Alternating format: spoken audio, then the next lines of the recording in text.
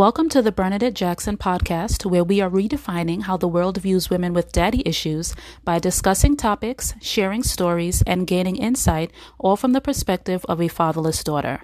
I'm your host, Bernadette, of BernadetteJackson.com. So the past 2 episodes, we've been talking about the fact that trust leads to vulnerability and vulnerability leads to intimacy. We've broken down trust and vulnerability, so today I want to talk about intimacy.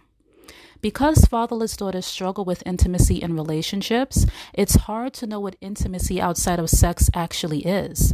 And maybe we may know what it means and what it should look like, but we may struggle with how to achieve it for ourselves.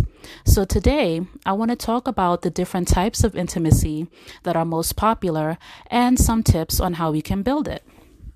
First things first, the 5 most popular types of intimacy are physical, emotional, intellectual, experiential, and spiritual. Physical intimacy is the closeness of one's bodies or touch, i.e. kissing, cuddling, sex, etc. Then there's emotional intimacy, which is what allows you to share personal things with loved ones that you wouldn't share with a stranger. For instance, sharing how your father's absence has affected your self-esteem. Intellectual intimacy involves how another person's mind works and showing them how yours works. Like when you have a deep conversation with someone about a shared belief or idea and you realize afterward how much you really like them. Experiential intimacy happens when you spend quality time with someone or share common interests and activities. For example, when you have a standing appointment with your partner to watch the show This Is Us together, or when you play spades with friends every Saturday night. And lastly, spiritual intimacy is the shared belief in a higher power. This can mean different things to different people and can be built by praying together or attending worship services together. Now that we know the popular types of intimacy, here are a few tips on how to build intimacy in your relationships. Number 1, be curious about yourself and your partner. Be curious about yourself and your partner. Ask yourself or them questions that help you to understand why they feel the way they feel about certain things. Discuss what you both need in order to cultivate a safe space for each other. Next, be affectionate.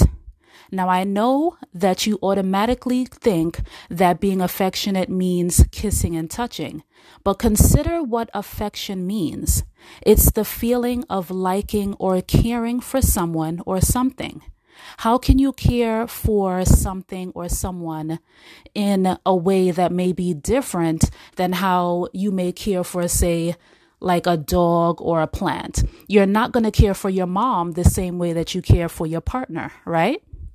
So when I say be affectionate, I really mean to care for your partner in the way that they prefer to be cared for. For someone who responds to physical touch, that may be a long hug.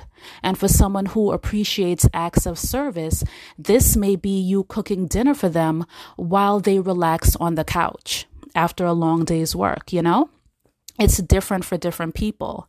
But if you are curious about your partner and yourself, finding out how they appreciate affection and how they like to receive affection is one of the ways that you are going to actually be able to build that intimacy with them, because your curiosity is going to lead to you knowing exactly what these things are. And the last thing I want you to consider is to be consistent.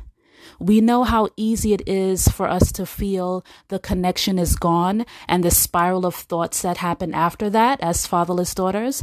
So I cannot stress enough how important it is for us to be committed to make an effort to show up in our relationships daily. There are going to be days when you miss the mark, but the commitment needs to remain there. So again, those 3 tips are to be curious about yourself and your partner, to be affectionate, and to be consistent.